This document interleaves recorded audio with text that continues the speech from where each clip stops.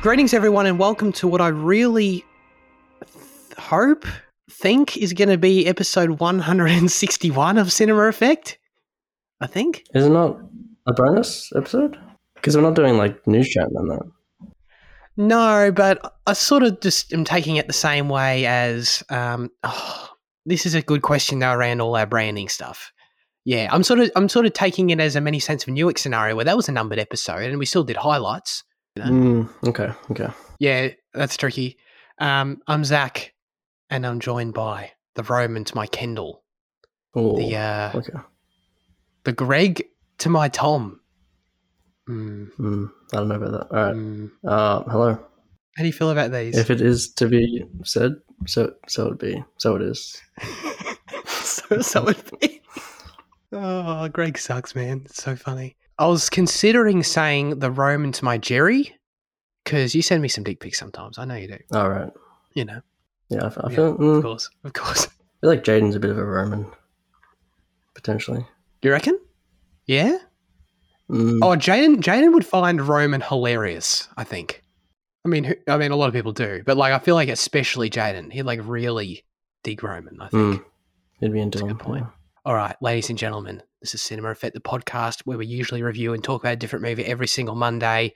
This week, it's a television program by the name of Succession, Season 4. The series finale aired in the US on May 28th, 2023. The showrunner for this program was Jesse Armstrong. It is a drama comedy on IMDb. Fitzy, you need to weigh in on this. Drama comedy. Oh, drama comedy. Dramedy. What is this show, man? No, I feel like it's a healthy balance of both.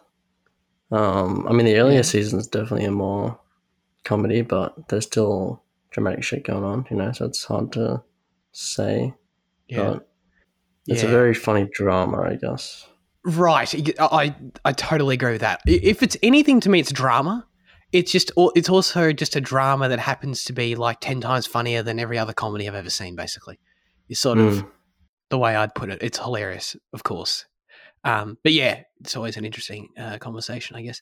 And the synopsis for this show says, strap in for this one, the Roy family is known for controlling the biggest media and entertainment company in the world. However, their world changes when their father steps down from the company. How was that even? Is that the even accurate, synopsis of Succession? Yes, on IMDb. Okay. Well, that is like the start of it, I guess. So, is it? Like season 1, that's like the premise that Kendall's going to take over. But yeah, Logan never steps down. He was planning. They were planning. He was planning to step down, and then he decided not to. Yeah, he was. Okay. He announced, "I'm back." Yeah, he sure did. I don't know if that synopsis is entirely accurate in my opinion, but it's not like accurate to the whole show. Yeah. No, it's accurate to like literally like the first 10 minutes of episode 1. I'll sort of give it that. Okay, Fitzy, season 4 just wrapped up. We're recording this right now a few days after the season finale aired, and this will go up probably a fair bit later.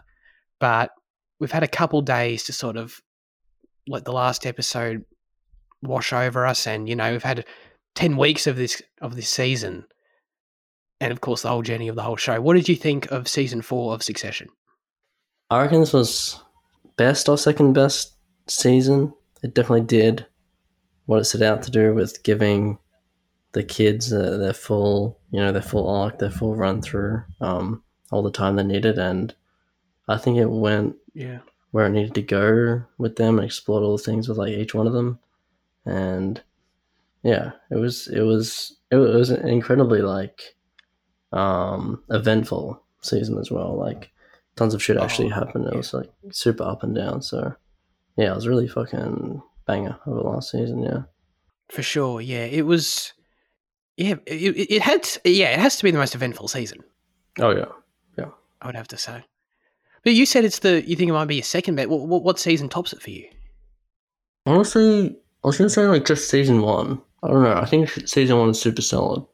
There are parts of other seasons which are better than season 1. So like maybe the second half of season 3 or something. So I don't know. but it's definitely best or second best. Yeah. Yeah, that's fair enough. I don't know, man. This show, it's complete. Just overall, about it, the whole thing being done, this is probably the best show I've ever seen. It's perfect to me. Like, there's no other media I've been this engaged in and this invested in a long time. You know, I've every single, we talked about it when I was watching it last year for the first time. I react so much watching this show. I have every single possible emotional response in every episode.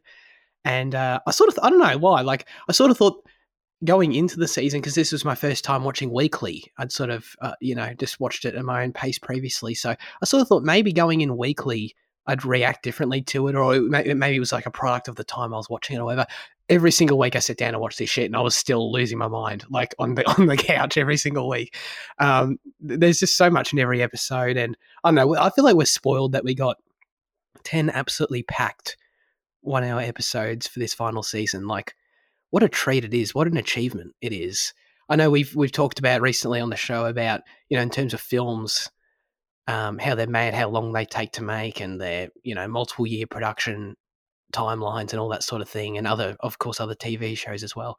And for me, like, it's just so impressive that we got 10 full hours of the highest quality cinema turned around in like a year and a half.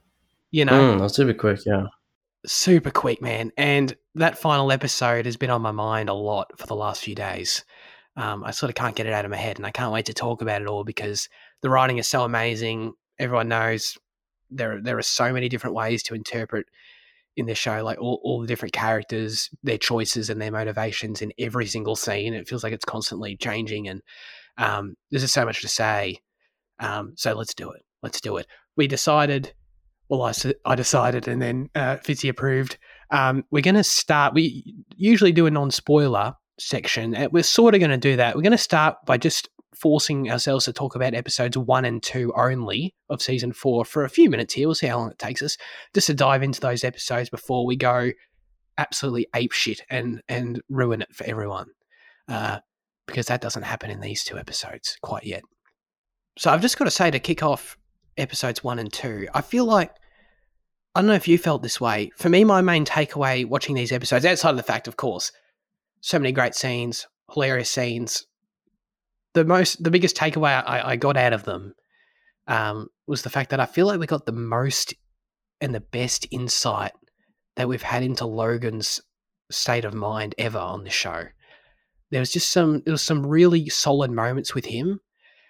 He's in a unique space at the moment, in the show, where he's sort of without the kids for the first time. After the end of season 3, they've distanced themselves from him and from the company, and we're seeing him sort of deal with that through the lens of his birthday, which is a great choice. And there were some really interesting scenes, I thought, with him in these episodes that were sort of gave us a lot to go on and sort of understood the character a bit more deeply, I thought. Especially, like, one of the standout scene to me, I don't know if you liked this one, but I'm sure you did, was when Logan, he's having the chat with Colin, the security guard. In the diner. Who, by the way, in the diner, he said, but by the way, has he been in the show since the start? He gets a lot more focus this season, I feel like. Yeah. Well, he's been... He has been there? I'm pretty sure he was the one that, like, kind of gave the side eye to Kendall, in season 2 and that, because, like, he knew about the kid and that. Oh, yes. And so Kendall and him always had that weird kind of relationship. Yeah. That's right. No, I totally forgot about that, because it's in the room when the whole thing goes down at the end of season 1, right? It's Logan, Colin, and Kendall. Yeah, I think he's there, yeah. I think. Yeah, I remember that. Yeah, so anyway, I'd sort of forgotten about him in previous seasons, but because he gets a bit of spotlight here, especially thematically throughout this season. Oh, yeah. And this diner scene was really interesting. It's I listened to a fair bit of the podcast, and this was actually Brian Cox's favourite scene he's ever played as Logan Roy, which was quite interesting. But yeah, well, you already jumped to it. Did you take anything out of this scene, especially because, I don't know, like the way he's like obviously in a really empty space in his life, I think, and the way he's like talking to Colin and venting about, like, what are people? It's like, I don't know, this guy, he's like more vulnerable than we've ever seen him in an emotional sense, Yeah, that's true. I was gonna say, I think I heard maybe from one of the, like, the inside the episode, like, feature ads that they do. Did you watch all of those? No, I watched like a few of them. I got into them like halfway through. Okay. But Yeah. Colin to like Logan is like just a guy he can chill with because he doesn't have any like ulterior motives or like, you know, he's just kind of a simple guy, unlike everyone that's kind of surrounds him. So Yeah. it's cool seeing that diner conversation where he just is kind of, you know, he's real for a minute, I guess. He just lets his thoughts like, you know, go, I guess. Yeah, totally. He just totally starts a stream of consciousness talking. He's like, what are people? Just units? What does he say? Economic units, I think he says. Market units or some shit. Yeah, whatever he says. Yeah. It was a pretty damn cool scene. I really liked it. I'm going to go on a mission to go to this diner. Oh, it's like the Sopranos diner now. Yeah, exactly. I want to go there too. I want to go to all these diners, man. I want to go to the Seinfeld diner too. There's too many diners to that, man. You know, the scene stands out because of the state Logan's in, like I said, and it's the fact that the kids aren't there. I found the whole dynamic of episode 1 really interesting, where like he's obviously competing against the kids to acquire Pierce, the rival news network, which was a great, like, just by itself on the outside of the Logan perspective, was a really fun thing with the kids to do, and see them trying to do their own business venture stuff and not really like know how to bid for a company and acquire something so large. They keep sort of just like saying the bigger number, as Logan says. He's actually totally right. They sort of just go, 10 sounds better than 9, right? So we'll just go with 10. They really don't have much idea what they're doing. But it was fun to see the business element and the emotional element where like they're directly competing with Logan bidding, while simultaneously Logan's super depressed that they're not there at his party, you know? And Kerry even calls them up and says, oh, you know, it'd be nice if you rang your dad. And that especially all sunk in, I think, with the brutal scene. I mean, there was some really funny stuff at the party, but the brutal scene where Logan wants everyone to roast him. And when Greg just tells him, well, where are your kids? Yeah. It's like, where's your old man? That was brutal. Yeah, exactly. Still that was sucking brutal, dick at the county fair or some shit. That was so hard, man. That was so hard. But yeah, that episode 1 was quite a different space to see Logan in, I think. So that's why I enjoyed it. No, yeah, I actually forgot about like him wandering around his house and looking very empty. But yeah, that was, I guess, the party scene. But that was super depressing because, like, yeah, everyone around it was just kind of, you know, another corporate interest, I guess. Yeah. It was super somber, yeah. Just the lighting in his face in the room was, really cool. For sure, yeah. When everyone was singing happy birthday to him and he's just like, starts slowly walking off, he's like, Jesus fucking Christ. I guess, like, the fact that the kids, like, they started off with the 100 thing, like, that they actually were trying to build their own thing, but like 10 minutes in, you know, someone from the past comes up and they're like, oh, they're back in the game, you know? It was kind of like... Yeah, there was like a moment or a chance there where they were going to separate themselves, but obviously that wasn't going to happen, but it just like was a glimpse of that, yeah. Exactly, yeah. I think that's a great point, and that's an important thing that we get a glimpse of that, because we've never seen the characters to do something like that, and we don't really see it after a certain point in this season again. But it's an important thing that I think we see them attempt to take that step and what it sort of looks like for a brief window, and I don't know if it was going great. I don't know if it was going anywhere, but yeah, it was still interesting to see them do something that was different from something established, yeah. Exactly. Sort of on this topic, actually. In episode 2, a scene that I found very interesting at the time, and oh God, maybe it can be analysed in all different ways now, but just from the perspective of when I watched it, it was actually the end of the episode when Roman goes back to Logan that night, and Logan wants to recruit him. He says to Roman that he always saw him as smart, which was interesting. And I wanted to know, how did you feel about this particular scene in terms of what Logan's motivations were? Because I sort of believed him. It was very interesting timing that he was trying to bring Roman in I believed him in the sense that Roman was sort of the one talking about the 100 that sort of believed in it most and thought that acquiring Pierce was taking 2 steps back for everyone. You know, he was the one that was most hesitant to do it. And I think he just sort of went along with it in the end. But at the same time, I don't know, my dad personally, he thought that it was just a play to ruin the siblings team dynamic. Like, I'll tear Roman away from them and ruin it, basically, and ruin the whole acquisition. And that's basically all he saw it as. Like, what did you think that was?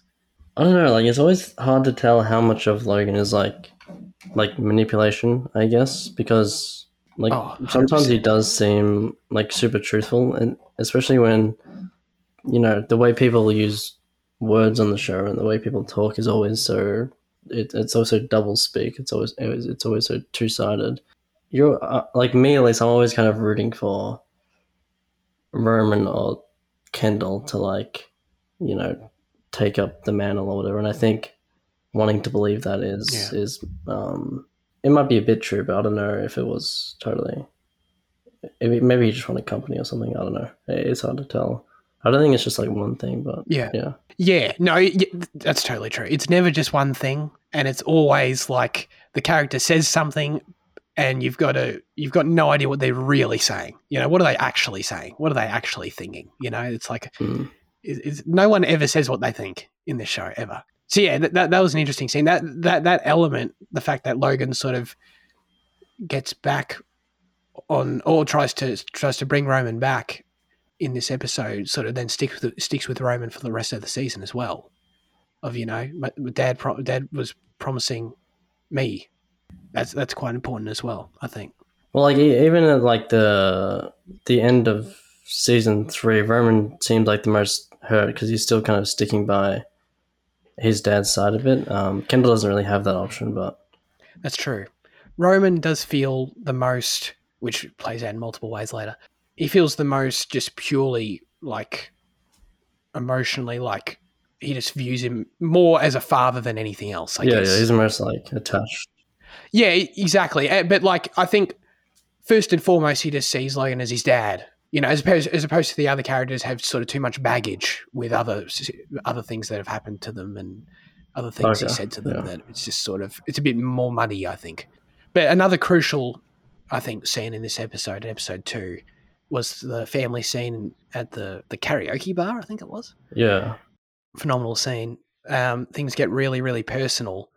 And for the first time, so Logan comes into the room and everyone's in there. And for the first time, I think, Logan actually apologizes to them, seems to come in with the best intentions to mend the family. Again, is that the truth?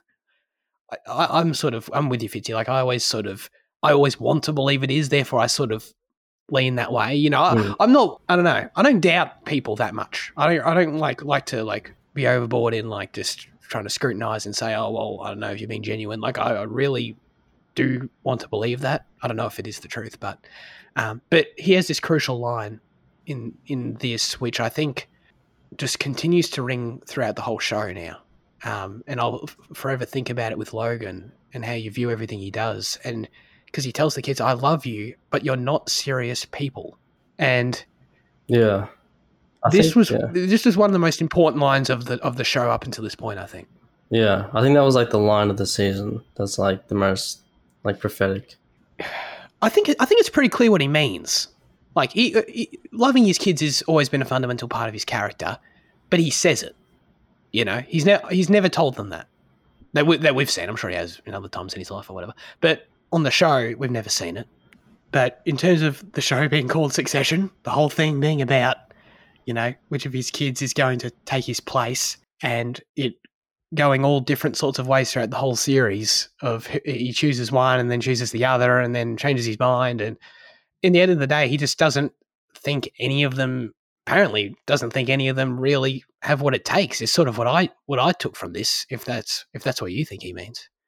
Yeah, I think that's what he means. The way they, like, play against him kind of childishly, I guess, is, like, motivating him to say that, like, the way they bid against him for PS and that kind of thing. But yeah, he does mean it in that sense. Yeah, it's just a line that, like, I'm gonna, every single time when I rewatch now and we see certain decisions he's made, about, you know, who he chooses in certain moments. I'm just going to always think about that. I don't know, like not serious people. I guess you just, you know, they don't, all their decisions are based around winning or based around other bullshit, I guess he sees it as opposed to just making the best call for the business or making the best call for, yeah, I don't know. Well, it's hard to like just call them all like one particular trait because they are smart characters. Yeah. I guess they're a little they're a little unstable, I guess, and maybe they're not as talented as I think they are. But yeah, what it means exactly is hard. Everything they seem to do just seems to just always come down to childish, like, well, you said this and you said that and we did this, and, you know, just to basically try and screw each other, as opposed to anything that's like logical, you know, or like really sitting down, having a conversation about it and making a quality decision.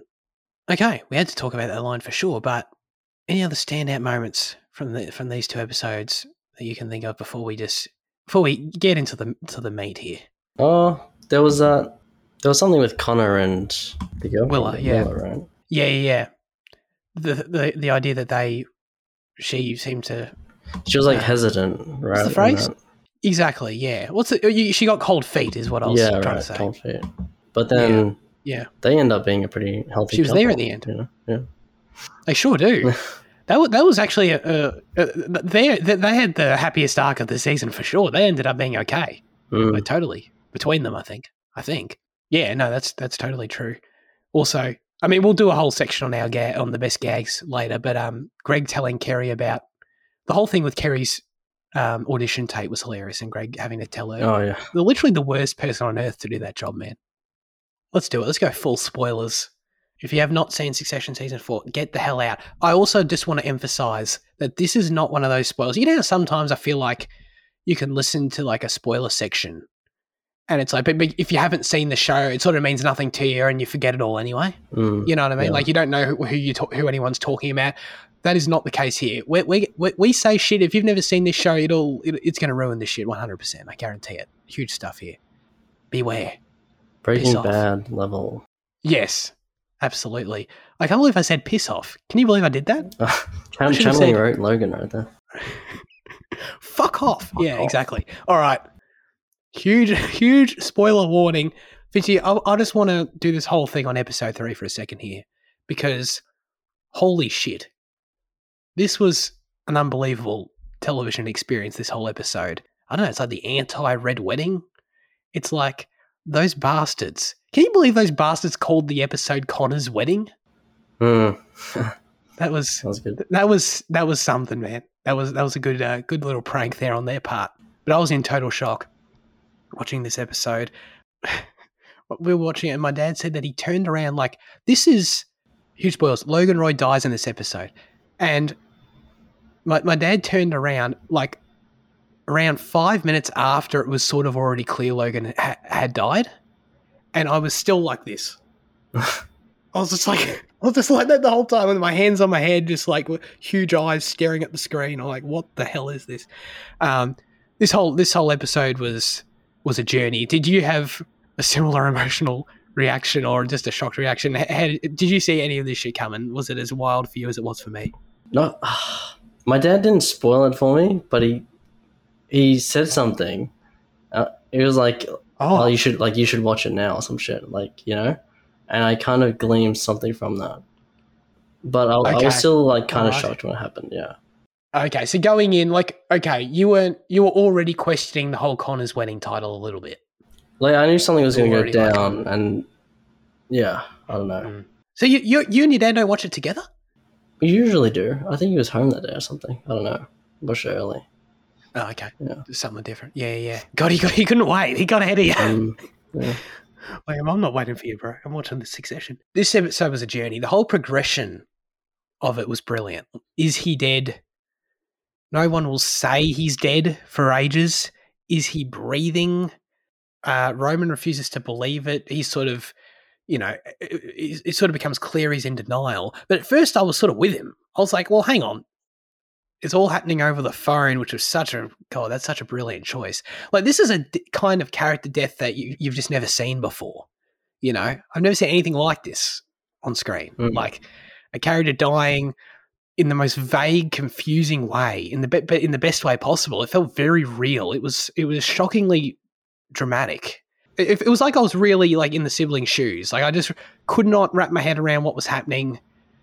I think everyone had the thought at first that is it like a sick joke at first? Then it becomes clear relatively quickly. I don't think that lasted for me for long. It becomes clear relatively quickly when we start getting some quick shots from Tom's perspective on the plane that something is happening. But then I was sort of like, oh, was he just having a heart attack? Like, I don't know. He's had, like, Logan's had health scares before multiple times, you know? Yeah. Like, this shit's happened to him before. So I was sort of like, oh, okay, so he's having another episode here and, you know, he'll be fine. Right? That's what the whole thing was. And then it was just like this slow, agonizing, like probably literally over 15 or 20 minutes. This gradual thing of like, oh no, he is actually dead. He's actually carked it. Yeah, they let it sink in really well, and they kind of use that like the business speak of the show, but for, you know, the death, I guess, which I think I mean, it's like we're still debating whether or not he was dead within the first 5 minutes, but his heart like stopped, right? So I guess he was dead pretty quickly, but yeah. I think it's sort of like in the moment it was you know, it was crazy, but I think looking back, like, yeah, he was dead a lot quicker than like we originally thought he was. Like I think Tom was was being more lenient for, I don't know if you want to say Tom was being nice in the moment or whatever you want to say, but like I think Tom knew he was dead quicker than he was sort of actually just saying it, you know? Yeah, maybe, yeah. Because he sort of kept saying like, oh, I don't know, put the phone to the ear. But yeah, I think it was the choice, the fact that they didn't show Logan's body on the ground for a while. You sort of got quick glimpses into the plane, but it took, I don't know, a fair amount of time into the sequence until you literally just go, okay, there's the shot of Logan lying there and they're doing CPR on him, and it's like, okay, that was like finally the visual confirmation that this shit was not going well. The other significant thing about it, outside of like, you know, the lead dying, was the fact that the show's never had a character death before. Oh yeah, I was thinking that. Yeah. I know we talked about, well, apart from the boy in season 1, but yeah. Yeah, absolutely. That is an important death, but not a character. In terms of, we were talking about before the season aired of like, is this a show, because it's never happened before and there's been 3 seasons up until that point, we were like, is this a show where people even die in it? Like, I didn't really, that wasn't really the language of the show narratively. So like, I wasn't even, I think we talked about this, so like we weren't even really convinced that was a direction the show would ever take. This isn't a story where people actually die, you know? So that was something else that I think added a bit of heft to it. And for it to be handled in this way where it's like so real, so messy, you know, there's no nice goodbyes, there's no last words. Some shows handle that better than others, but most shows still sort of have like a dramatic moment or a shot or something for a character death at least, you know? Yeah. And the fact he literally just, Logan Roy drops dead and we don't even see it. It's sort of and that just makes it more impactful, I think, overall, you know, all of that combined, how well it was executed, of course, and all the conventions of the show going into it as well. In terms of the whole sequence, though, were there any standout moments or maybe even performances that really took you? Because the whole thing was masterfully done. Did you watch actually the behind the episode for this one? Yeah, about the one take shot. Yeah.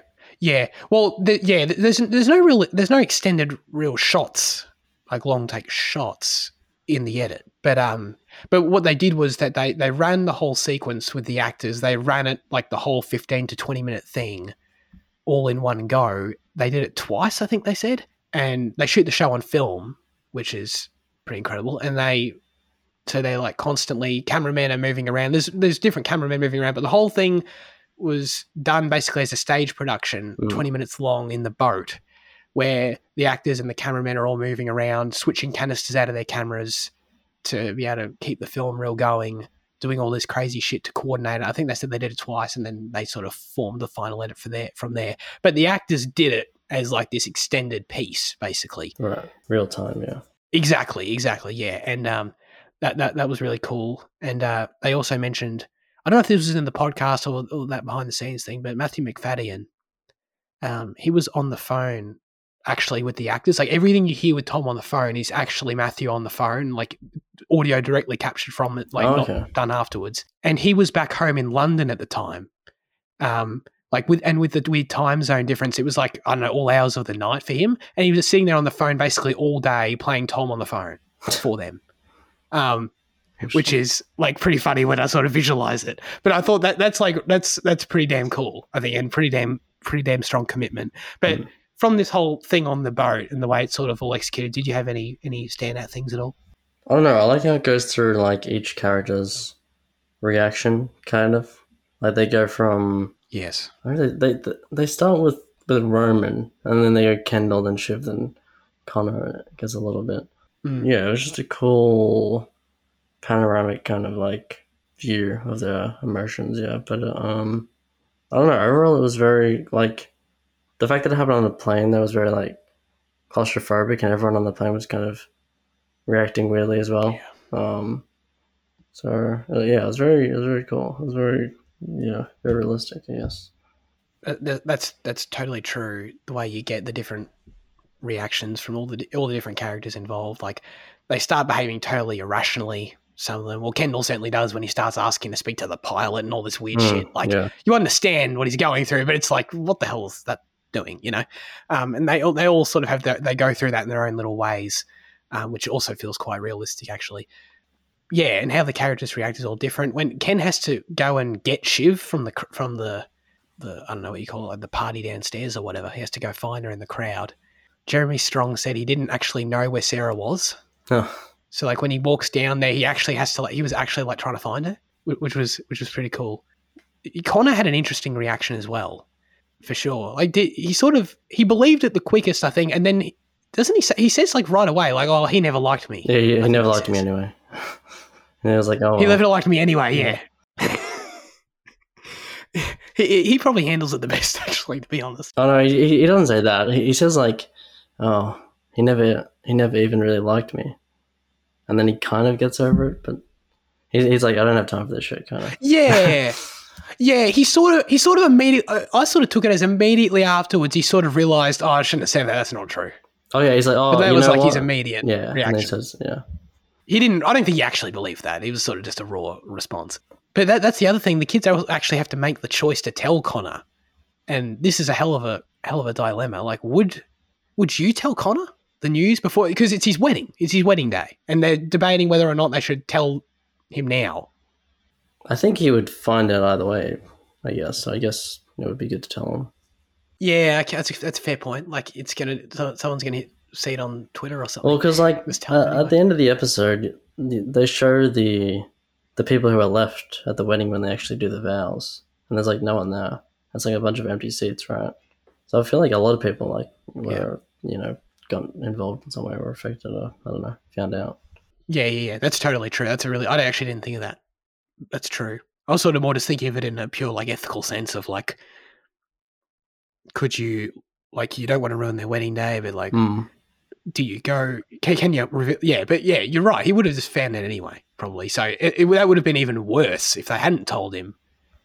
Someone else did, and then that would have been bad. That would have been real bad for their relationship. So yeah, that's a good point. Big shout out to Sarah Snook in this scene, actually. Her performance, like as when she learns it and she gets on the phone for the first time, she starts sort of breaking down. Her shock and breakdown in her voice and the way she's trembling. I don't know. It felt very real. It felt very authentic. Like, I feel like I've been in situations like that when you're just overwhelmed by emotion. You sort of like you can function fine, but like you sort of, you just can't get it out quite the same way. You can't. There's a beat wrong. You're shaking. All that sort of thing. And she just like captured that like amazingly. I've probably never seen someone do that quite on screen the same way. And Mark Mylord said in the podcast that like apparently Meryl Streep does this thing where like she'll be in any state in a take and she'll just snap right out of it the second they say cut. Sarah was apparently like that during this whole thing where like she's completely breaking down and then they say cut and she just totally is just like normal, like, oh yeah, okay, do you want me to do another one? Yeah, ready to go? I don't know how human beings, man. I don't know how we can even do shit like this. It's crazy. So yeah, that whole episode was was a hell of a roller coaster ride. It was fantastic. Well, I don't want to take this chronologically from here. I feel like I want to just get to the finale and we can sort of work our way backwards or do whatever we want after that. To transition to the finale, though, I will just say, what a season this was for Shiv and Tom, dude. Oh, yeah. Everything they went through this season, it was pretty bonkers. This has to be the most eventful season for them in terms of their relationship, the most growth they've been through. And they've been through a fair bit of growth anyway, but...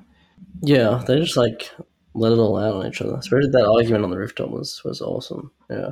That was something else. Because the thing was, in episode 1, when they have their really great scene, they break up in their apartment.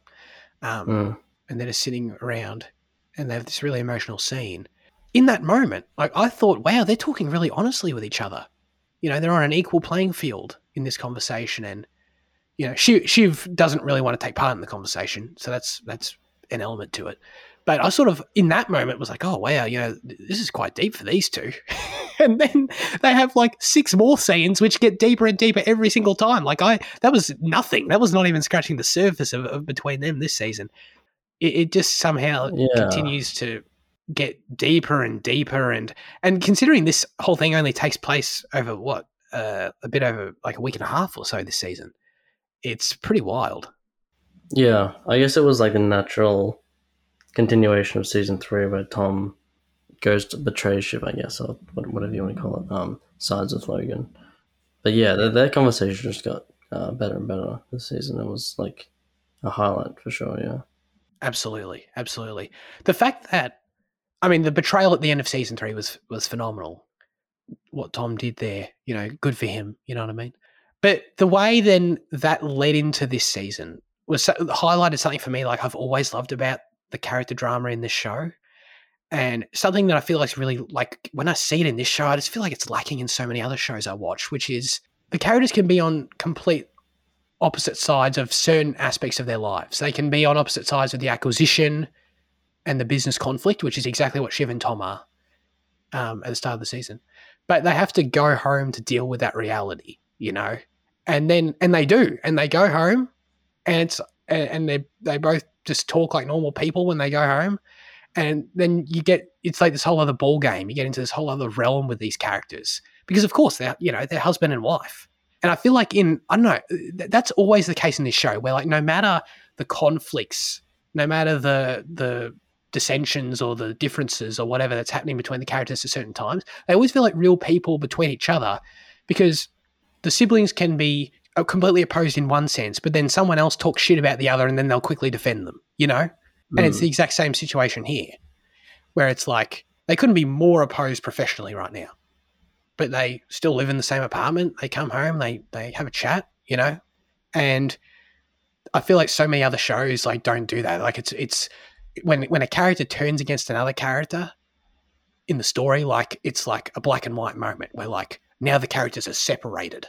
We don't see them. They don't talk until they have, of course, an inevitable either conflict or resolution or big scene together. I don't want to talk shit about Ted Lasso season 3, but that's kind of like Nate and Ted Lasso. Yeah. Okay, how much of that have you seen? I've seen a bit of it. Yeah, right. That's scary. Yeah. But yeah, no, that's something this show's always done throughout. Is that it never makes character conflicts black and white. Never does them in a traditional sense. It just feels like real people having real disagreements, and then something else comes up, and they're more than happy to chat about it or whatever. So that was a strong thing for me with these two this season. And you're totally right about the hell of a scene on the balcony, man. There's just so much baggage in their relationship built into it at this point. Too much bullshit for there to really be any solid foundation to survive on at that point, I think. Other than they seem to think each other are hot. That's basically, they clearly physically are attracted to each other because they keep banging this season. But outside of that, there's just way too much going on between them. The whole thing, I don't know, it just feels really sad, I would say, the Shiv and Tom thing, the way it ends up playing out. It's just between them, the whole relationship feels just empty and just what are we doing? There's just no foundation for this anymore. Anyway, that was just all set up for Tom supremacy, baby. Yeah. Can you believe this shit? Can you believe this shit, Liam? I can't believe it. You can? I predicted it. How much do you actually consider this a possibility? And it wasn't just like a joke message, you know? I wasn't joking. If it's not going to be the kids, who's Yeah. going to be? You know, that was my question. I laughed so hard when they cut to Tom and he's walking down that hallway, you know? And he's like, the moment like he's walking to be coronated as CEO. And it just like, it finally sunk in that Tom was about to become the CEO of Waystar. And for some reason, like, I don't know, it was just wild to me. Like, I honestly, it wasn't, like, not that I ever thought it was impossible or anything, but like, it just was not on my radar of like strong possibilities heading into the finale at all. Especially considering, like, we talked about it last week, and I think I said, like, I don't see any scenario where Tom can be CEO at this moment. Alas, I didn't see the whole thing coming where Matsson wouldn't go for Shiv as CEO, as a US CEO that he needed, you know? That all sort of got plopped on us in the first half of the episode, which all totally fits, totally makes sense. And it was a great scene between Tom and Matsson as well, but that was just a whole new element to the game that just was not on my radar heading in. Well, I think, like, as I was saying, it was because the reason that he would pick Tom would be because he's, like, manipulatable, which is similar to Greg, I guess. And Shiv is kind of, well, she's more independent, I guess. Yeah, it just made sense, yeah. But it's not a happy ending for Tom, I don't think. Because, yeah. Interesting. Oh, well, like, I think he's, like, it's super depressing because, like, especially the way, like, he just looks, but, because I feel like he's been, you know, ingratiating himself further up the ladder to try and to finally get to this position where he doesn't have to do that anymore, but he still has to, like, answer to Matsson. Right. When he realizes that at the dinner table, he says, like, I'm fucked or whatever, this is fucking bullshit, you know, to Greg, or, like, effectively he says that. So yeah, I don't think Tom got a happy ending by any means. The scene, the shot in the car as well is super, like, yeah, it feels super empty. The car, man. Yeah. Oh, that's a haunting shot. Yeah, that's so interesting. I was sort of, I want to talk about Shiv, and I feel like I sort of saw that the emotional side of that scene through Shiv's lens more than Tom's.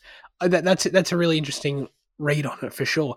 Tom openly talks about earlier in the season, which I thought was a main, and between one of the other many conversations between Tom and Shiv this season. I think it was in episode 6, where he basically, for the first time, like, we know this about the character, but he just basically openly says to Shiv that, like, I like my money, I like my career a lot, I like fancy clothes, and I probably wouldn't marry you if you were a regular person. So we understand that that's a core motivator for Tom, is of course, the acceleration of his career. But that's such an interesting read that you feel like he reached the top, like he did it, but like he when he gets there, it's like there's just someone else above me, or it's never enough. Basically, is that sort of how you felt? Well, it's just that he's still answering to someone, I guess, and like his relationship with Greg kind of indicates, well, Greg is like basically a friend to him by the end of the show, but like initially it kind of suggests like it's someone that he wants to be on top of. He wants to have that, you know, that control. Yeah. When he basically like bullies him the first time, Greg is like, you know, he comes up to that baseball pitch or whatever in season 1. Yeah, it does feel like he's a bit broken by it. Yeah, it's like yeah, that's interesting. It's almost just like it's like the pursuit of ultimate power. He's sort of like, there is no such thing. He's like, you know, or something like that. It feels a bit like Darth Vader or something, you know, like fucking. He'd probably enjoy that he was compared to Darth Vader. Yeah. He'd probably like that. Yeah, I mean, it's as Shiv accurately says to Matsson, you know, Tom will suck the biggest stick in the room, which was a funny line, of course. But like, you can see, like, when you watch Skarsgård's performance there, like, you can tell that's all. I feel like that's probably the moment where he's like, I might go with this guy then, you know. Like, as soon as she says that, yeah, like, oh, that's exactly what I want. Because you can see his bulge, Matsson's bulge. Is that what you're saying? You can infer who has the biggest stick. His bulge. Oh, okay, all right. He's like, I think I've got a pretty big cock, you know. I reckon. Is that what you're saying? That's yeah. No, but no. Okay. Sure. Sure. Oh my god. All right. Shiv the Shiv, villain of the show confirmed. Right? Oh my god. Yeah. Well, I need to ask you. This is something I've seen. I talked to Dad about it. I've seen some comments. I feel like no one agrees with me on this, so I want to get your raw take. What do you think her ultimate final betrayal at the board meeting, not voting for Kendall, what do you think it was all about? Was it just pettiness, or any number of other things? I really don't know. Like it was incredibly shocking when it happened, but it felt like really perfect. But I didn't get any sense of like one thing. It was, I don't know. I don't want to just call it something. I want to think about it, I guess. Yeah. Yeah. No, for sure. It's definitely, I don't think it's one thing either. I don't know. I saw like, in the end, she just didn't want to see her brother win. And it's like, okay, maybe. Fair enough. I don't know. I feel like there's a lot more going on there, though. Like, I feel like it's the ultimate final choice that a character makes in the whole show.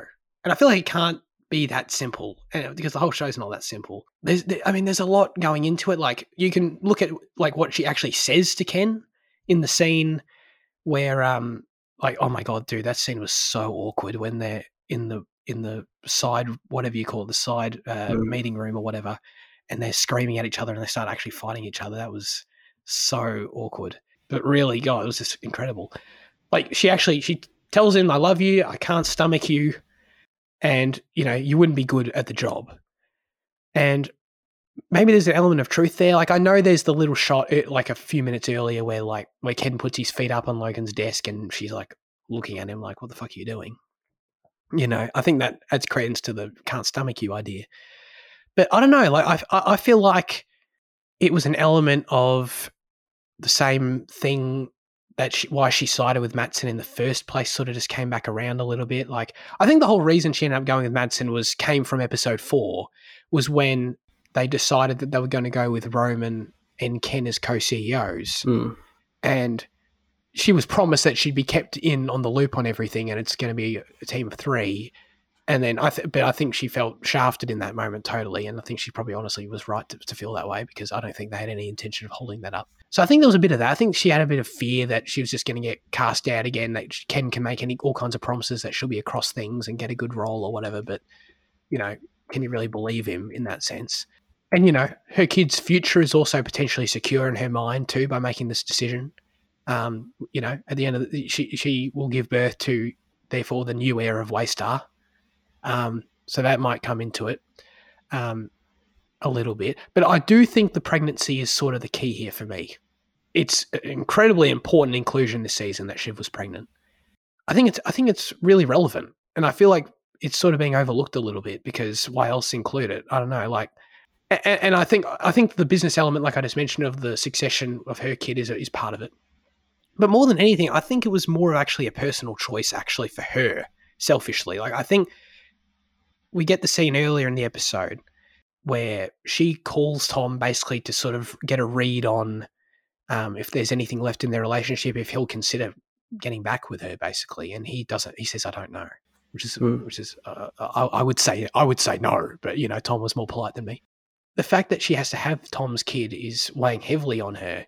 I think she clearly wants to be with Tom for the kid and for herself, and to have that personal side of her life secure in the future. Like, she wants this idea of we're a family, I don't have to go and have this baby on my own. I don't have to deal with it on my own. I don't have to deal with the drama of Tom and him being the father of this child. Like, I think it's just neater for her if she can just be with Tom and have this baby and they're a family. And, obviously, that's totally messed up and they're not going to be happy. I can guarantee you that. It's really definitely going to be depressing. But I think that's all she really just wanted at that point. When she learnt Tom was going to be Matsson's CEO, that's what changed it, I think. Because the night before, obviously, they were all about Kendall.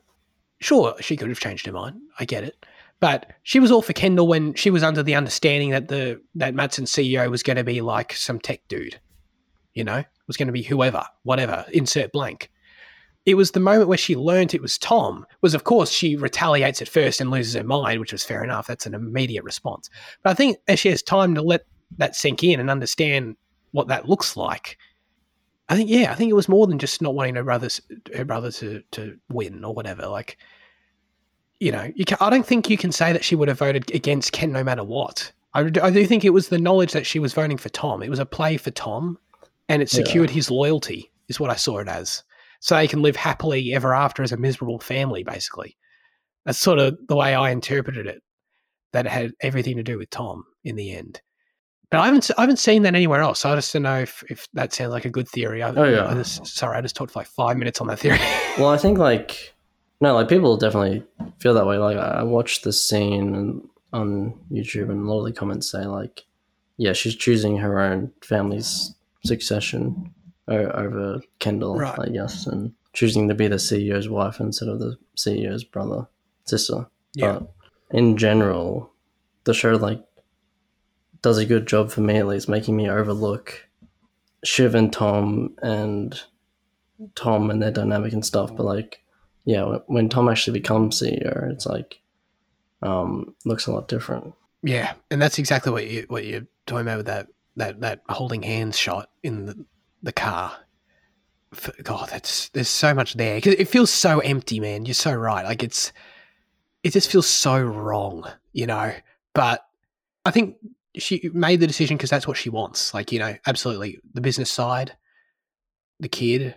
For her personally, she just wants the neat, tidy family thing, and so she can probably go on and mess up this kid like her dad messed up her. Well, I think she's trying to be more like her mum, I guess, who was married to the CEO of Waystar and kind of maybe bred the kid up a little, or let the kid be bred up by the dads, trying to be groomed for the role of CEO, I guess, kind of complete that cycle. I really believe that. And sure, again, I think the feeling towards Ken is relevant. I don't think it has no say in the matter, but I really do think the pregnancy was key to a decision. But yeah, phenomenal final shot with them. It was not a happy ending, but they won, which is like Succession. They win, but it sucks. I found this finale devastating for the main reason I'm sure that you'll suspect, and that is the fact that Kendall did not carpe the DM, unfortunately. Feels bad, man. Feels bad. How did you feel it was going midway through? Midway through? Because, of course, the whole first half of the episode is this build-up of, of course, at first it could go either way, and then they have this whole coronation for him, which is some really great stuff there. But it's this coronation, it's this almost victory lap moment of, it's happening. It's going to go. It's going to happen. Yeah. And they take it all away. But how did you feel sort of midway through? Were you just totally lost in it, or were you doubting this shit the whole time? This shit's going to fall apart. I don't know. I feel like if Kendall, the show, I don't know. It's hard to say because he's so rooted in Kendall, but when you look at the actual evidence, it's a bit more flimsy because he does fail at this a lot of times. But it does feel like he has something, and maybe if he does something that's a bit ruthless or whatever, he might come out on top. And he does start to do those things through the episode, but there's still that inkling of doubt that I had. It wasn't huge, but yeah. First of all, it just needs to be said, I'm Kendall's number one fan at this point. At first, I feel like I was hesitant to Kendall was always my favorite, but I was I don't know, do I really like this guy that much? Yeah, dude, I'm Kendall. I'm all for Team Kendall, all the way throughout this whole thing now. So that made this finale particularly devastating for me. Everything they do in the first half, uniting the siblings again, the whole everything, the scene on the beach was great, and I've never seen Jeremy Strong smile that hard in his life. Yeah, and the characters even make fun of that, which was hilarious. Happy Kendall, that's totally true, because I feel like it's always either, what is it? It's like sad Kendall or motivated Kendall. Yeah. And that's basically it. That's true. So then this one time you get extremely joyous Kendall for a night, and they have the whole crown fit for a king, hilarious scene in the kitchen, which was just so fun. I know something about these characters figuring out what's in the fridge and getting leftover food was just hilarious to me. It was just great. That was the last scene they shot for the whole that wrapped the whole series. In the Bahamas, yeah. So yeah, at that point, it was actually I was so happy, man. I was grinning ear to ear. I'm this shit's phenomenal. And then right after that, yeah, I know. Well, then, but oh my God, it just gets crazy, because I was so happy when they actually fly back from the Bahamas to New York, and you get some of those shots when they're coming out of the plane and the two siblings flanking him, and they're like all on the phone, and like they're just like making this shit happen, and the music's just blasting. Nick Britell's score just going absolutely insane, and it was like the most hype shit this show's ever been. I'm like, oh my god, they're doing it. You know, it was like so exciting to me. Oh, it was like it was. I was so in it, and then I think around there. I was like, at that point, I was so in it. If we didn't pause it, I would have been like probably even more devastated, because I think around then we paused it for a quick break, and I was sort of just sitting there for a second, like a few minutes. I had time to actually rest and think about it because it wasn't happening. I wasn't watching it, and that's when the inkling of doubt came into my mind. You know, I don't know if I trust this anymore. So if we hadn't paused it, man, I might have even been more shocked by it. But it was pretty brutal. In terms of where everything ends for Kendall, though, looking at that final scene of the show, there's a lot going on there. I think there's a lot to break down. The choice to have Colin following him, you know, like his dad earlier in the season, and standing there beside him was very striking. The waves, the choice of the water with Kendall is always very interesting to me. I talk about it in the podcast a bit. It's definitely obviously intentional, but it's always an important thing for his character. It feels like. In the podcast, actually, they made the in the episode. This is before the finale. In the episode 6 episode of the podcast, when there's that awesome final scene where Kendall's swimming in the ocean, they make the comparison of like the role of water towards the end of season 3 when Kendall's at his lowest, and then him here at his highest. You know, swimming, basically thriving in the ocean. You know, and then this sort of depressingly almost neutral moment when it comes to the water of this final shot where it's the waves and they're just present and he's just staring at them. You know, it's like has this really somber sort of, I don't know, overarching feel to it. Yeah, the main thing that the shot reminded me was just like Michael Corleone and like The Godfather Part 2, like the ending of that. Yeah, that was amazing that came to my mind, especially it was like, you know, it was really like an orange hue kind of, and it was in like, you know, Central Park, like it was in New York. That's a good point about the waves. The last thing you hear, the last subtitle is waves lapping. The music just stops and waves lapping. Yeah, that is really perfect. It's interesting, yeah, because it is sort of like an emotionally similar place to The Godfather Part 2, but it's not the same story. You know, like we were talking about last week, you had the idea of like, is that what the show's going to be? Yeah. And it would be that if Kendall had won and like, it's like, oh, look at him, he's CEO, but now he's lost his humanity because he had to be a terrible person to get there, basically. That's The Godfather Part 2 story. But instead he never had the chance. Like it never happened. Like he's lost, as he sort of puts it. You know, he's the cog that only fits one machine, and the machine was taken away from him, which was a great line. But that's what's so sad about it, I guess. And my main question, right as I finished it, was, okay, does Ken kill himself now? Like, is that where this character goes after the credits end, or is it somewhere else? Is it somewhere more hopeful? Maybe, I don't know. Yeah, I think it's probably just depressing, but I don't. Maybe he's learned something from his ventures. I don't know. It's hard. I think it can be interpreted anyway. I've personally felt like it was the lowest. It was the bottom of the pit. Like I sort of feel like he kills himself at this point, to be honest. Right. The way he describes, like he really does. It's so integral to the character that, you know, rightly or wrongly, he does really feel that the CEO job is his purpose in life, and we see him. That's the other heartbreaking thing about it, is that I feel like every time we see him do it, you can argue whether or not he's a good businessman or whatever, but like he thrives in it so much, and that's why I really loved the episode 6 scene where he gives the presentation, because you see him, he steps into the role and he's in his element, you know, and you see it. Yeah, that's what makes it so upsetting, you know. So the question of like, is it all over for him at this point? Because I know it's Succession, because like you can imagine, like if the story were to continue, you know, in our minds, like everything would end up okay with his kids. But the other thing, of course, is that where this ends, though, things aren't great with his family either. That wasn't the case last time. In Italy, in season 3, like when he was on the edge then, you know, his kids were still there. That was sort of something you could say he still has. I don't know. That's the thing, that he doesn't have that anymore. But I guess the only other sort of alternative is that, like, can he do what his father suggested at the end of season 3 and make something for himself now? Can he go and restart the 100? Yeah, I don't know. I don't know. It's also ironic, like the Matson deal signifies, you know, a $2 billion payout or whatever for him. Exactly. He's so depressed though. Yeah. Isn't it genius how so easily you can forget that? Yeah. Like, that's how good the storytelling is. That the most depressing ending you've ever seen, like, literally all that happens is this man got $2 billion. Like, that's literally what happened. But it sucked. It was so heartbreaking. This whole thing with Ken, it did change my desire to rewatch the show a little bit. Like, if you'd asked me, not in a negative way, like, I'm definitely going to rewatch the show tons, but if you'd asked me before the episode, Zach, how much are you going to rewatch Succession? I would say, I'll bloody rewind Succession and restart it all the time.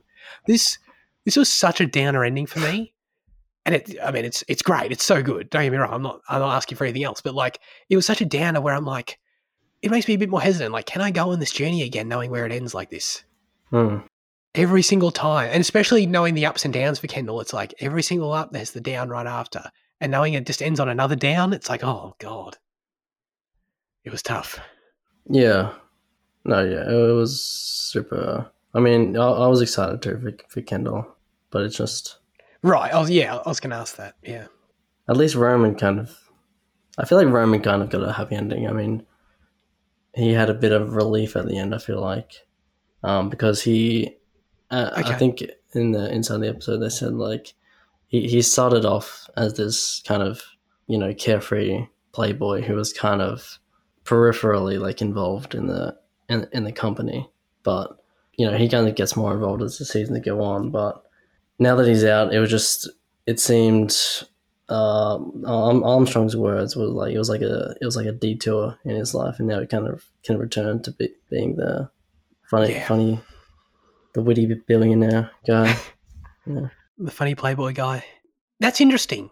On the podcast, both Jeremy Strong also said that he felt like Roman's was a more positive ending. I don't know, maybe it's me. Like, I feel like I'm so invested in the idea of these characters becoming CEO, and maybe I shouldn't be. Like, maybe the whole point of the show is that, like, the role of CEO is a dark thing, as proven by Tom's ending. But I don't know, like, I feel like the whole time I was just so invested in it that, like, any ending for a character that isn't that is still a bit depressing to me. I don't know, like, yeah. Sure, you could say that Roman breaks free or whatever at the end. I get it, but, like, and he gets to be like a party guy now. Like, I don't know, that's sort of to me, that's sort of knowing this character, that's sort of, maybe he'd enjoy it. I don't know. I feel like that's sort of a sad ending. I feel like that's not him fulfilling his potential. Well, you know? I feel like, you know, the major emotion is that it does suck, but I think that he'll go from here. He'll go on to do his own weird little things with the money he's made, and, you know, he is known to be, like, inventive and playful, and I think he'll end up, you know, succeeding in some way. But they're just like, at the end when he smiles, there's a hint of, like, freedom, I guess. Yeah. No, freedom's definitely the key word. Yeah, definitely. He'll go off and do his own little things. That's so Roman. He'll go off and do little investments, little things. Do you reckon he'll invest in a rocket ship program? SpaceX. Yeah, that was so funny. He'll do that. Yeah. Oh man, that's one of the best things the show's ever done. The guy lost a thumb, didn't he? Isn't that all? Something like that. I think. No casualties, just a few, you know, $100 million. Yeah. Oh, it's fine. It's fine. Yeah, Roman overall. Yeah, that final shot for him was. There's a lot in all these final shots. It's so purposeful. But throughout the episode, he was the hardest for me to read. There's a fair bit going on with him. Like, the whole ending thing with him, like, we're bullshit. It's all bullshit. It sort of seemed like he started to believe his dad that they couldn't do this, you know, from the start, and he sort of realizes that, like, that he never had a shot at being CEO, I guess. But then there's also the scene, like, the stitches also feel symbolic in this whole thing to me. Like, there's the weird scene that I don't really understand where Ken is hugging him. Oh, really tight I didn't really understand in Logan's office. But I think, like, I didn't think of anything of it initially, but I think that was one of the examples where Ken was doing something a little ruthless. Because I think he actually, like, pushed him into his shoulder and like opened his stitch. He hurt him. Yeah. Yeah. Yeah. Which I didn't get the first time, but yeah. So hang on, did he expose the stitches? Is that what he did? Like he like popped the thing, Exposed the popped it wound, I open. mean. Yeah, exposed the wound. Maybe there's something there where like that's, I don't know, like symbolically that's something that triggers like his understanding that they're bullshit or something. Like it's like almost like the truth is unveiled on his, on his face or I don't know, something like that. Maybe that's stretching it. Just a thought. But yeah, that scene was it was intense. That was sort of the only scene where I was like, I don't know exactly what's going on here. Well, but yeah, maybe there's something. But there was also like when he looks, there's a weird camera shot where it's like face up, where he's like looking himself in like the tray mirror. Like just an unusual shot. It doesn't feel right. Is he looking at himself in the mirror? Yeah, he's looking like at his stitch or something. That's when he kind of breaks down and like says like, "Why wasn't it me?" to Kendall. Maybe that's actually the moment. Maybe that's his moment of liberation. Actually, like there. Like maybe that's his realization. In that moment, like why isn't it me? And then Kendall hurts him, and then I don't know. Maybe there's something there. Like because clearly by the time the meeting happens, he thinks it's all bullshit, and he's free from that point. Well, there's something else that was like I saw in YouTube comments was like he's not necessarily saying just that the prospect of the siblings becoming in charge of the company was bullshit, but like the company itself, the way news is kind of made in Waystar, and like what they own is kind of bullshit. So I didn't get that from the thing, but there could be something there as well. Yeah, that's true. I think the election episode proved that. To be honest, the election episode was great. That was like one of my favorites episodes, I reckon. Yeah, of the whole series. Yeah. Well, first of all, it was like one of the most exciting episodes, just like pacing wise, and the freaking the camera work and shit was frenetic. But it was like the most impactful, like literal thing that happened was that they actually like manipulated the election in this way. And oh my god, when they go to the Mencken speech, it was so, dude, the actor that plays Mencken is so perfect. He looks like an evil cartoon, man. He's so great. And they do that little Dutch angle shot on like the monitor, and his speech, my god. But that episode was awesome. Like because like part of it is just the fact that actually that was the thing that I love most about Shiv is that when Shiv was convincing Kendall to go with Jimenez, she actually believes what she's saying a bit because she was against Mencken, against his philosophies in season 3. Yeah, and that was a real thing that was a part of her. But she was obviously also trying to manipulate the deal for, so that she didn't want Mencken to win because she didn't want the deal blocked, and she wanted to go with Matsson. Yeah. But the thing is, if she didn't betray Kendall and Roman in that way, Kendall was pretty much going to believe her, and they might have actually, gone with Jimenez. But it also makes sense for Shiv to betray them in the first place because Kendall and Roman obviously fucked them over by just pushing her out of the company when Logan died. So that was the culmination of all those fucking motivations that led to this guy becoming president. It was really cool. Yeah, that's totally true. Isn't that fucked up? The moment when they call the election for Mencken, it felt, and even before that, when Roman goes on the ATN, the news floor, and he starts like giving the anchor talking points, it was just gross, man. It was gross. Like seeing firsthand how these people, especially how the TV news hosts are just like total puppets to these people. That was like really like odd to see happen firsthand. But yeah, absolutely. Like all those motivations, how the ripple effects of like literal societies changing because of this shit, man, between them. Yeah. That's the crazy thing. And you're totally right about that because Ken was torn this whole time. That's his whole thing this episode. Because like he, first of all, I guess believes he doesn't really like Mencken that much in the first place, but also, his kids don't really suit the environment that Mencken would bring up. Exactly. Yeah. And he's very concerned about that scene with him. The confessional with Shiv was a great scene when Ken's just the heartbreaking thing about that scene too to me is that like Ken is being genuinely as honest as I think he can Oh yeah, be yeah. there, and Shiv just gives him nothing, just like yeah, you know. That was the hard thing about it. But yeah, like he is deeply concerned about being perceived as a good person, I think, in that. And like he wants to be a good father. And he is very considerate on what the power they have on a human level, you know? That is clearly on his mind. And but then he's also honest in bringing up the fact that he's insecure about the fact that Roman is close with Mencken and how that hurts his power play dynamic as well. He brings that up. So, as you say, there's a lot going on for sure. But of course, Mencken, the main sort of plot thing there is that Mencken has the ability to kill the deal, which is, at this point, obviously a huge thing for Kendall. And it's obviously then when he realizes that Shiv was lying, that's what pushes him over the edge, dude. That shot they do in the boardroom where Ken walks outside, talks to the person, and we're inside with Shiv, and you just see through the window, like, yeah. He walks over to Greg, and when he's out through the window, when he's like walking across to Greg, and he's like eyeing Shiv, he's like staring daggers at her. That was fantastic. The moment of realization, I'm like, I can't believe you've just betrayed me like this, because it was a significant betrayal, but it doesn't end up too well for the country, I guess. Well, that's the other thing though. Like the moment they declare Mencken, but we don't know who won this election. That's never determined in the show. Oh yeah, because it's still up for like this. The courts still have a say and stuff. By the end of it, they don't actually make it official. That's true. Yeah, he can still very much lose, which was sort of why I was sort of. I mean, I guess it makes sense. I feel like I'm not ingrained enough in the US political system to like fully understand why ATN calling it for Mencken was so significant when polls had closed already.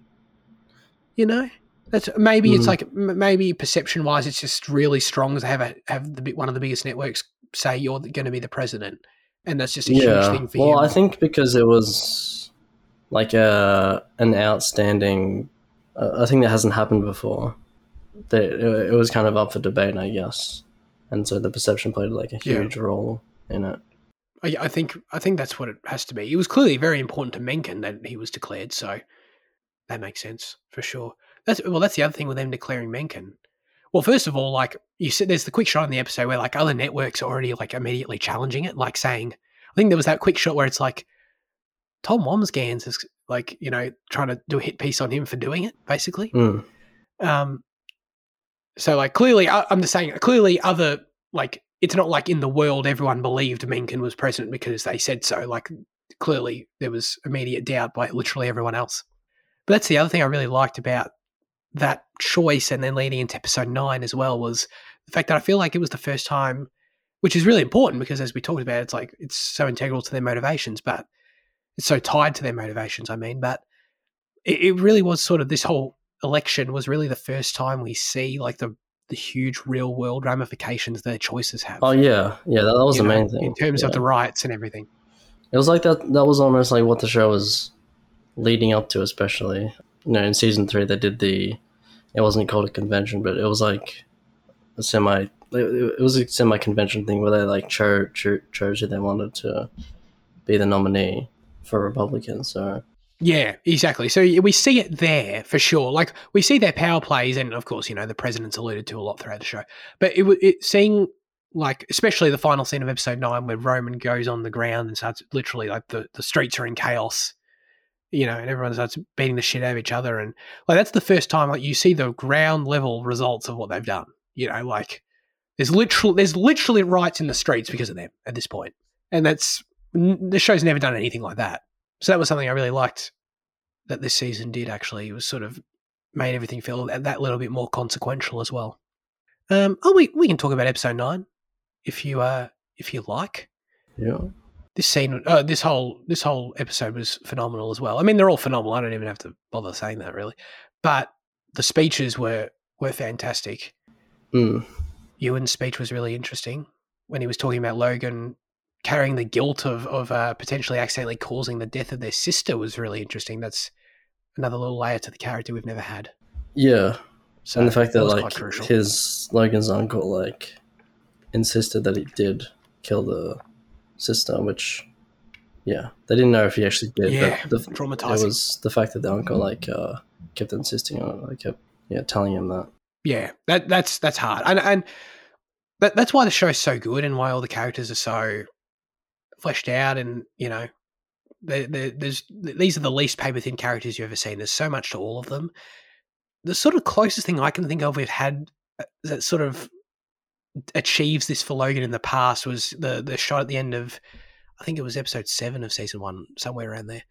The shot at the end of that episode when Logan's got like lashes on his back when he gets into the pool. Oh yeah. The scars. Like that was a really striking image at that time, and that's sort of the first time I think they really allude to like, there's some pretty messed up stuff in his past, and they bring that back up again here. So that's always really interesting to learn about that with Logan, and it always just sort of paints the way you view him differently in the future, always. Yeah, well, the fact that they like reveal that in the second last episode is kind of like almost set up for like finishing the you're not serious people through line, because it makes you realize how I guess intense and like different Logan's life was to theirs growing up and stuff, and how he like had to go through way more than they ever did and stuff. So that's really true. I didn't even think of that. That's totally true. That definitely adds to the line for sure. You've just lived on my money for all these years. Yeah, that's true. Also, huge shout out, by the way. Shiv and Ken's speeches were really good too, but Kieran Culkin's performance actually here, where he breaks down up on the stand. So Kieran's fantastic, comedically fantastic, and dramatically, totally. Like, I definitely don't want to write Kieran off in this show as just being the funny guy or anything. He's fantastic overall, but this was the most like emotionally raw he's ever really been. And yeah, just the way he totally loses it when he's like, he definitely didn't pre-grieve, I'll put it that way. Yeah. But he kept insisting that.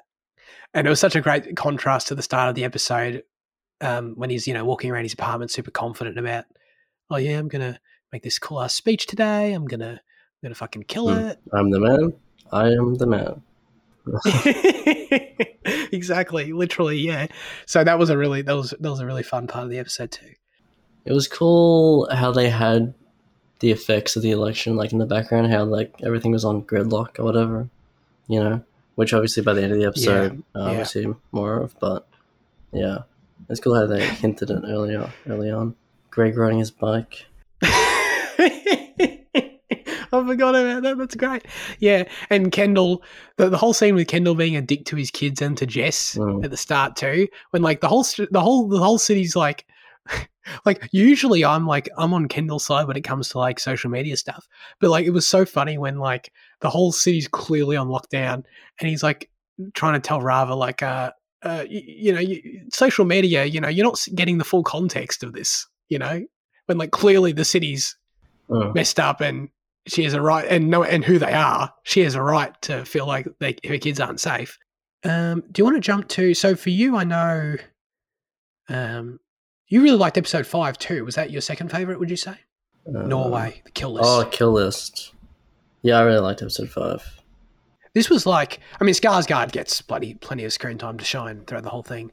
But this was like, this was great Skarsgård's content in this episode for sure. The whole scene on the mountaintop. Oh, yeah. When the negotiation falls apart was really strong. Yeah, Roman's like speech to Skarsgård, that was really strong.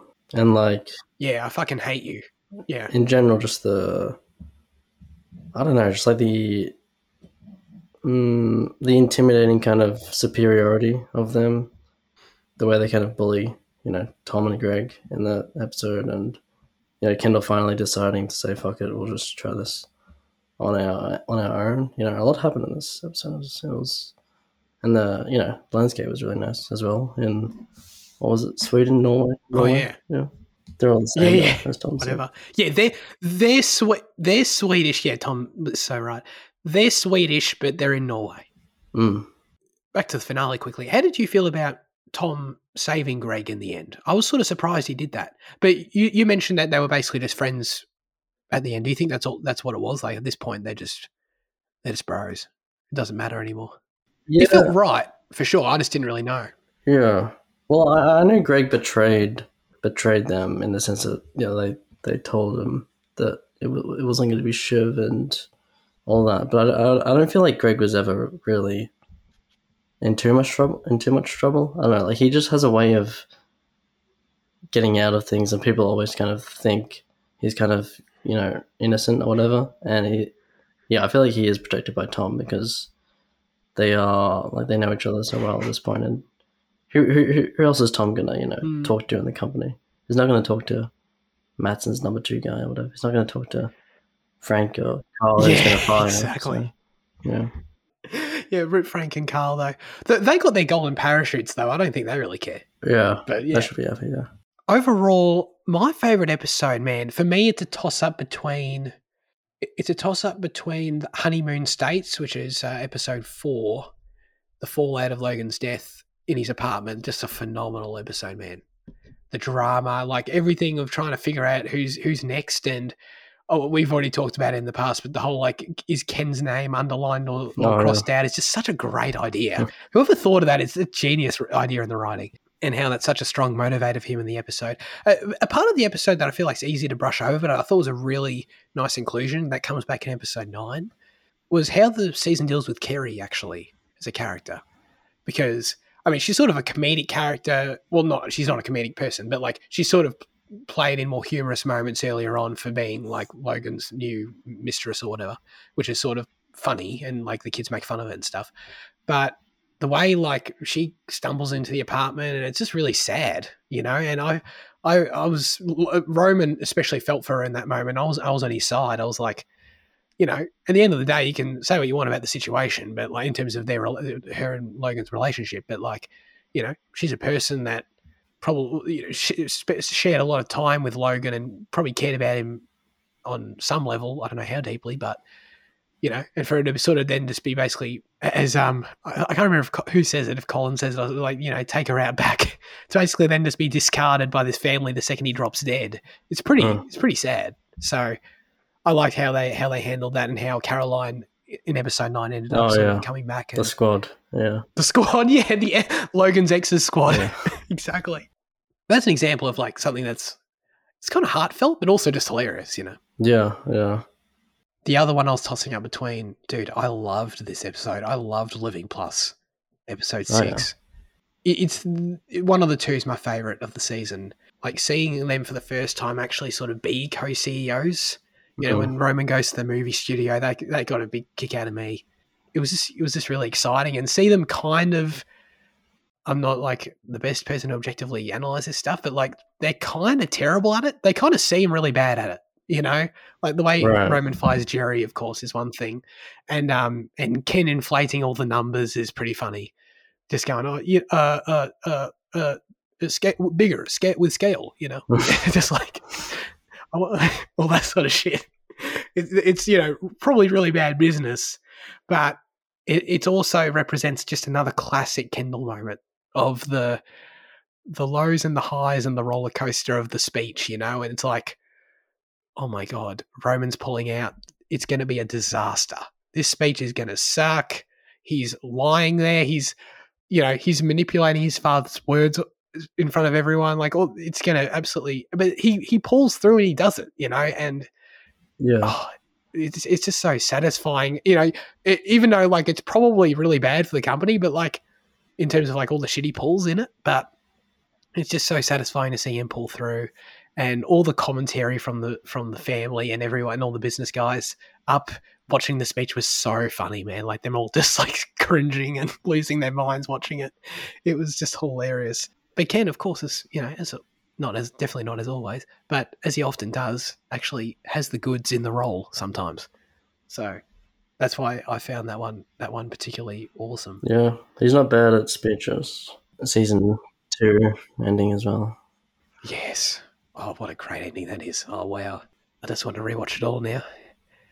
When Greg has to edit Logan's voice, that's good stuff. You could name like a top 30 every episode, I'm well aware, but were there any like standout gags we haven't talked about this season? Because the show can't be understated how funny it is.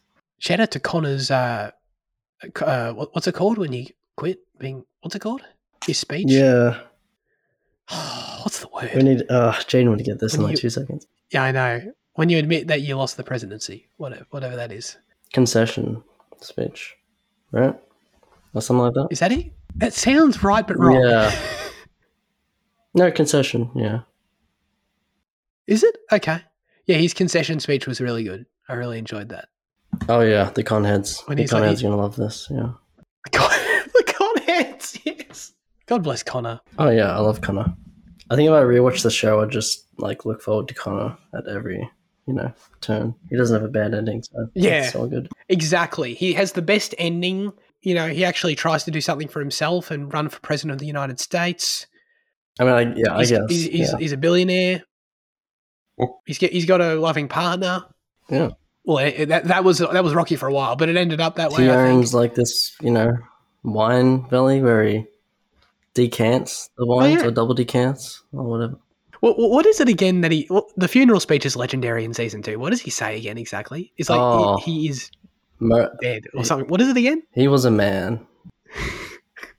We will all die one day. In this case, it is Lester who has done so. All men will die one day. Yeah. Oh god, that was so funny. Who are your? I guess it's up to you who you want to categorize as this, but who are your favorite and least favorite side characters in the show? I'm talking about the Stewies, the Jerrys, the Carls of the world. You know what I mean? Is Connor? I don't think Connor's a side character, right? No, I feel like if you're on the posters, you don't count. Okay. And Connor's on posters. Yeah. Stewie's pretty fun. I like Stewie. Stewie is fun. Who don't I like? Carl, I guess. I don't like Carl that much. Carl sucks. I can't really read totally. Carl. Yeah. Carl sucks, man. He's always the one that's just goes for the easiest option that's just going to get him the most money, and so he can get out as soon as possible, every single time. I guess so. Yeah. And he is the guy who plays him. It is very funny though. Whenever he's in scenes with Frank and Jerry, and he's always just he's trying to do the thing where he's diplomatically trying to say what they should do. And, he's trying to hide what he's really saying, but it's just super obvious what he wants. When they're all basically when they're all fighting over who's going to tell Logan, and none of them want to tell him. It's you're not. You're the chief financial officer, Carl. Well, you're more across the issue. And all that sort of banter is just really funny. Hugo. He's a bit of a slimy fucker. Yeah. I don't like Hugo. Yeah. Did you? I can't remember who said it. One of the actors said in one of the podcasts that the guy who plays Hugo, he's always got his phone out because all his lines are on his phone. He just reads his lines off his really? phone because he can't remember the lines. Yeah. Apparently, there's an issue where he can't remember lines, but no, he's good in the show for sure. I don't know. There's a lot. I feel especially towards the end, I'm not a big Marsha fan, to be honest. Oh yeah. I don't know. No. She never at the start when she was sort of mysterious and you were sort of reading into what's she really doing here, and the siblings all didn't know her motivations and stuff. I sort of thought they might have ended up sort of I don't know if redemption's the right word, but sort of ended up revealing stuff with her that ended up being I understand you more now and you're nicer. But no, they never did, and she just kind of she's just kind of cold. I think you just realize she's just a player like everyone else, and it's kind of yeah. Right. Yeah. Yeah. Yeah, exactly. You think there's more to her, but there actually just isn't. Yeah. That's true.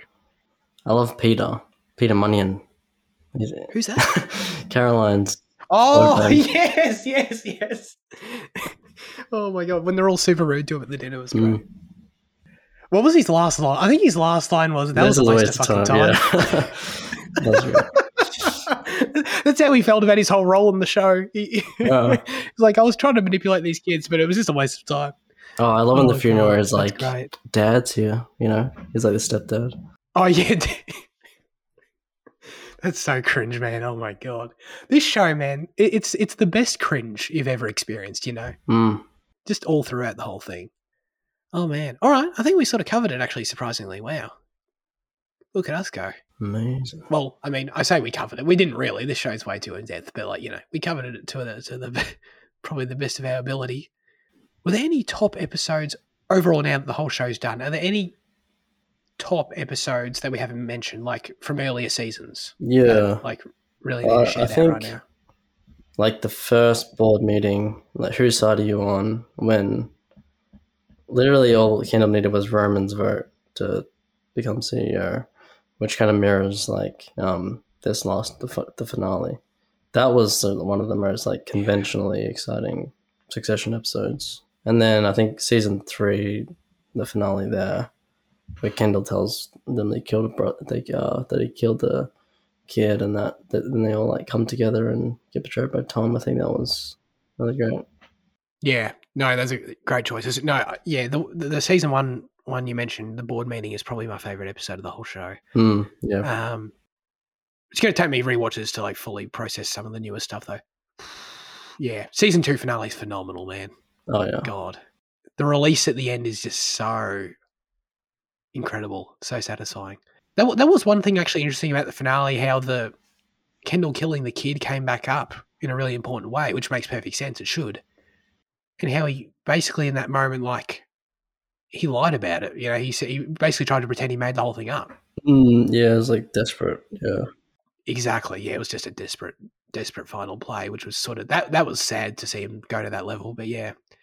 Also, I thought it was interesting in that scene when Roman brings up that Logan thought his grandkids didn't view his grandkids. Oh as yeah, legitimate. I thought. Was there any evidence to that beforehand?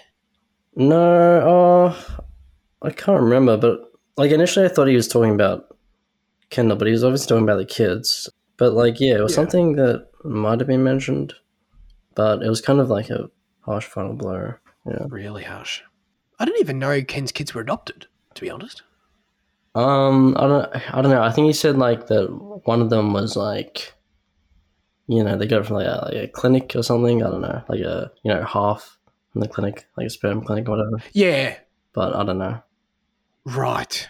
Okay. Yeah. So something like that. Okay. Yeah. I mean, I know Logan didn't like have the best relationship with his grandkids. Like, I know obviously he hit the boy in season 1. They mentioned a few times that, you know, he never hugged his grandkids or whatever. But yeah, I know that was just a new wrinkle to it. I wonder how true that is, if that's Roman just taking a dig, or there might be some element of truth to it, unfortunately.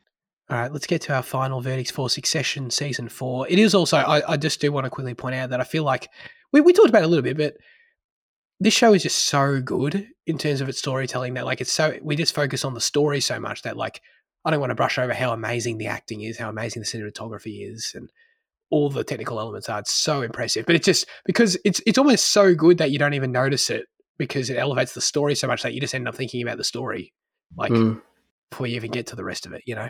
So that's why. But it's also incredible. Anyway, Fitzy, what are you doing? Oh, 10 out of 10, mate. The whole show's a 10 out of 10, yeah. No doubt. Yeah. I'll give Succession season 4 a strong 7, actually. Yeah, exactly. No, this shit's a 10 out of 10, no doubt. This whole show's a 10 out of 10, 100%. It's so good. But is it a show that you'd recommend to anyone, you know? Well, we had this conversation about whether Jaden would enjoy it. Yeah. I think it's interesting because I don't know. I think it might actually be... It might be a bit of an acquired taste, but I'm not sure, because like my mum and dad seem to enjoy it. They're not into business shit, so I don't think it's that. But the characters are, you know, pretty objectively terrible, so maybe there's a barrier there. But yeah, that is true. And that is one thing that I feel like, maybe, not that I'm different, but like I view the show in a different... I feel like you're sort of on two sides with Succession in terms of people who watch it. Maybe, I don't know if you feel this. I feel like there's the people who watch Succession, like, rooting for the characters to fail, like, and being entertained by it, and like, see, I'm not saying they don't see redeeming quality in the characters. I'm not saying that, but like, overall, they see the characters as bad people and they want to see what happens to them. And then there's the people who, like, genuinely, like, are super invested and love, and, like, you know, can recognize, sort of the other way around, recognize their faults, but like really like these people and like really care about them. I'm that person. Like, yeah, I feel they're not great. I'm not going to say they're great people. Yeah, but I'm like, I really care about all of them, like, genuinely, not in a way for like I want to see them fail or anything like that. Yeah, I don't know. I mean, yeah, I would recommend obviously everyone to give it a shot. Yeah, I don't think like the first season is like slower or anything. It's probably like the No, most not at accessible all. as well. Like it's just like super sharp comedically, and there's just lots of fucking great Logan shit in the first season. So yeah, Yeah, I didn't feel that way at all watching it. I really enjoyed episode 1. You know, still obviously learning who the characters are, and then, dude, by episode 3 and 4, like I may as well have been watching the show for 10 seasons at that point. Like I just fully understood it, was fully in. Season 1's a great starting point. You know. Okay, all right. Well, we've gone long enough. I'm happy with that. That's it for this week's episode of Cinema Effect. Thanks everyone for tuning in. Oh, Fitzy, here you go. Get excited.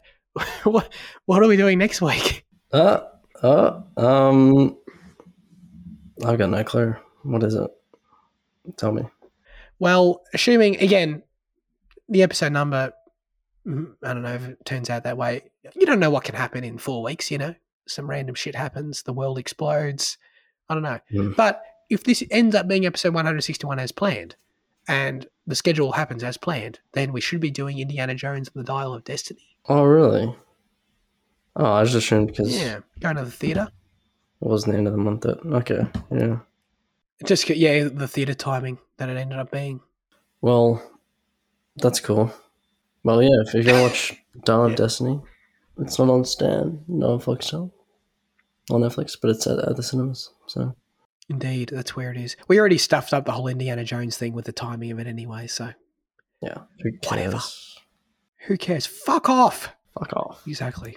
Stop buzzing in my fucking ear.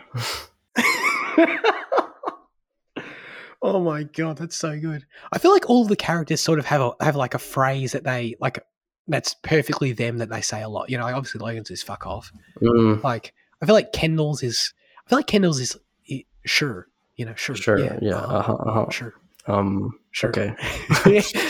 She's you know, bigger. Sure. Yeah. You know, bro. Like just. That was so good. Thank you. And then, but I feel like Shivs is also but she draws it out. She's like, like, you know, she does that a lot. I feel like, yeah. And then Roman has just like a million quips. I don't know if he has a specific. Oh yeah. Line, but yeah. My favorite is Roman doing the British accent. That's hilarious. Anyway, let's get out of here. Thanks everyone for tuning in. Have a great rest of your week, and goodbye.